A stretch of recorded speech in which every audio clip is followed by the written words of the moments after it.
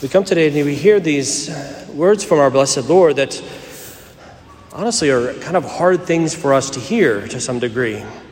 Whoever loves father or mother more than me is not worthy of me. Whoever loves sons and daughter more than me is not worthy of me. Whoever does not take up his cross is not worthy of me.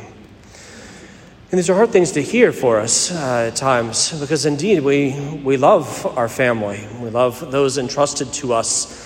We love those that the Lord has blessed us to know or to be born from or to give birth to. And so there's a sense in which it is a difficulty to be able to choose the Lord over our family. And yet, this is what Christ calls us to do, is not to allow anything, even those who are most cherished in this earthly life, to be able to come before him. And this is, again, a great task. It involves much dying to self throughout the course of our life. And this is what we hear really are the fruits of our baptism. It's the event of our baptism that makes that possible. Because to be able to set God above all things is essentially to take everything that the world believes and to flip it upside down. Usually the Lord kind of, when the world would pursue things of the Lord, at least our present culture today, so much of it is you've got your family, you've got your friends, you've got your work, you've got your hobbies, you've got all these things. And if you have times, and if you're that kind of person that has that kind of desire, God fits into the last piece of the puzzle, sometimes in the bottom, whenever you have free time on Sunday.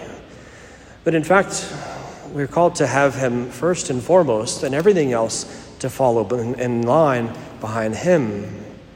It is to live a life entirely focused upon him above all things. And this is, again, the call of our baptism. St. Paul doesn't mince in words whenever he speaks about baptism and the reality of it. It is death. He says, do not be unaware that we have died with Christ. When we were immersed in the water, or when the water was poured upon our head, in that reality, something of us died, and someone new came to be. We are new creations, the Catechism reminds us, by virtue of our baptism. We are made children of God by virtue of our adoption in Christ. Something new is present there because of our baptism.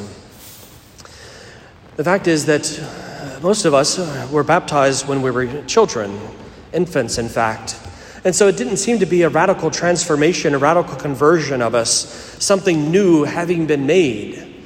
Because the fact is that when we're little things, when we're little innocent, relatively innocent children, we're not getting into that much trouble so that there's a radical conversion that you see and be like, wow, my child, they really cleaned up their act, They've gotten their stuff together now. I've never heard a parent speak about that of their child after having been baptized. It's the fact that they seem pretty okay at that point. And so baptism doesn't seem to have that great of an effect, but it does. It has a most profound effect. The effects of baptism upon us transform us in a way that we don't always kind of understand and comprehend in our youth. But the fact is that it calls us nonetheless to a death for the love of Jesus.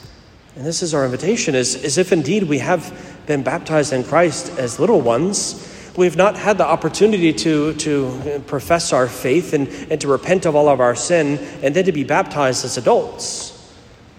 But it calls us still to pursue a death in Christ, because that death has already happened. It is a fact. We have been buried with him. And when we rise, we are raised up with him. And so it's for us to participate in this death and resurrection of Christ, not just on the last day, but even now in the everyday manner of our earthly life, to put ourselves to death in so many ways, but first and foremost with regards to sin. Sin, St. Paul reminds us today, has no place in us. Death no longer has power, he tells us. The wages of sin is death. So sin has no place. That doesn't mean that none of us sin. That would be fantastic, but it's not reality. All of us indeed sin. But it is to ensure that sin does not have a place to stay. That we are not comfortable with our sin. That we're not okay with our sin, even in the smallest of sins. that we don't allow it to stay, but rather that we continually fight against it. Even if we fight with only half hearts, even if we fight, here and there, even if we fight in whatever manner that we might see as kind of inadequate, it is nonetheless still to fight against sin in our life, to fight also and to put to death the reality of self-will and our self-centered focus in whatever way they manifest themselves in our life. It was to ensure that we live for Christ, that we live for his life, that newness of life, that we live in his grace and his peace. So this is what we ask of our blessed Lord, is to help us to continue to be converted more and more perfectly to himself, to be able to repent of our sins, to turn away from our sins, and to give more and more of ourselves by dying, to live for Christ. I was reflecting on this, particularly in light of just the rites of the church.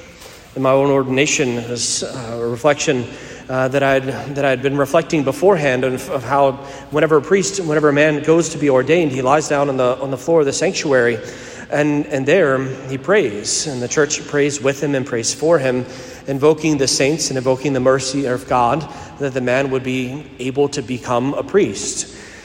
And I remember as I was lying on the floor and I was weeping on account of the fact of knowing, grieving that I have died, that Brent is no longer just Brent. He's a priest. That there is something different that is expected now. A death has taken place here. A death even more than I was at that point willing to have risked just in my ordinary life as a baptized Christian. And so it's this fact that moment was a death for me.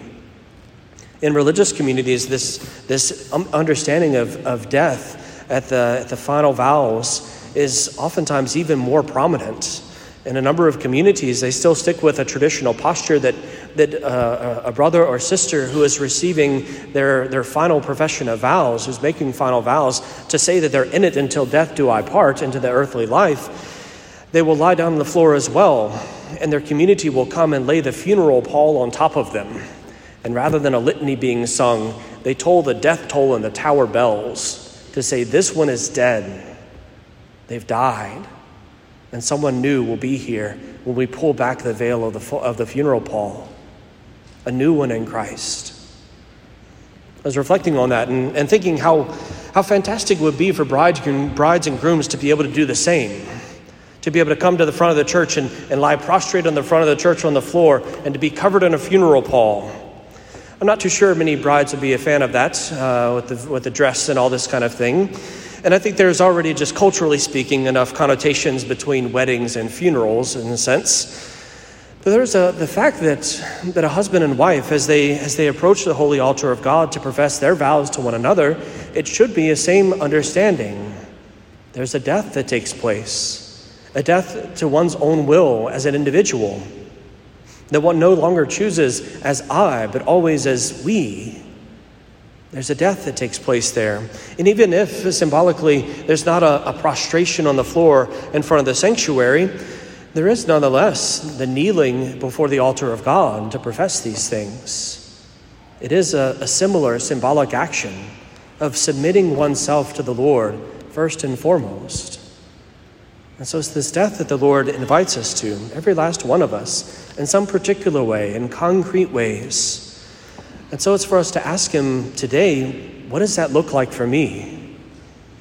What is it in me, each one of us should ask, that needs to die to self? Is it sin? Is it selfishness? Is it our will, our plans, our desires, our thoughts, our expectations? Is it the way we interact with the Lord or don't? What is it that needs to be put to death, to be buried, that we might be able to live in that fullness of the newness of Christ's life that he intends for us?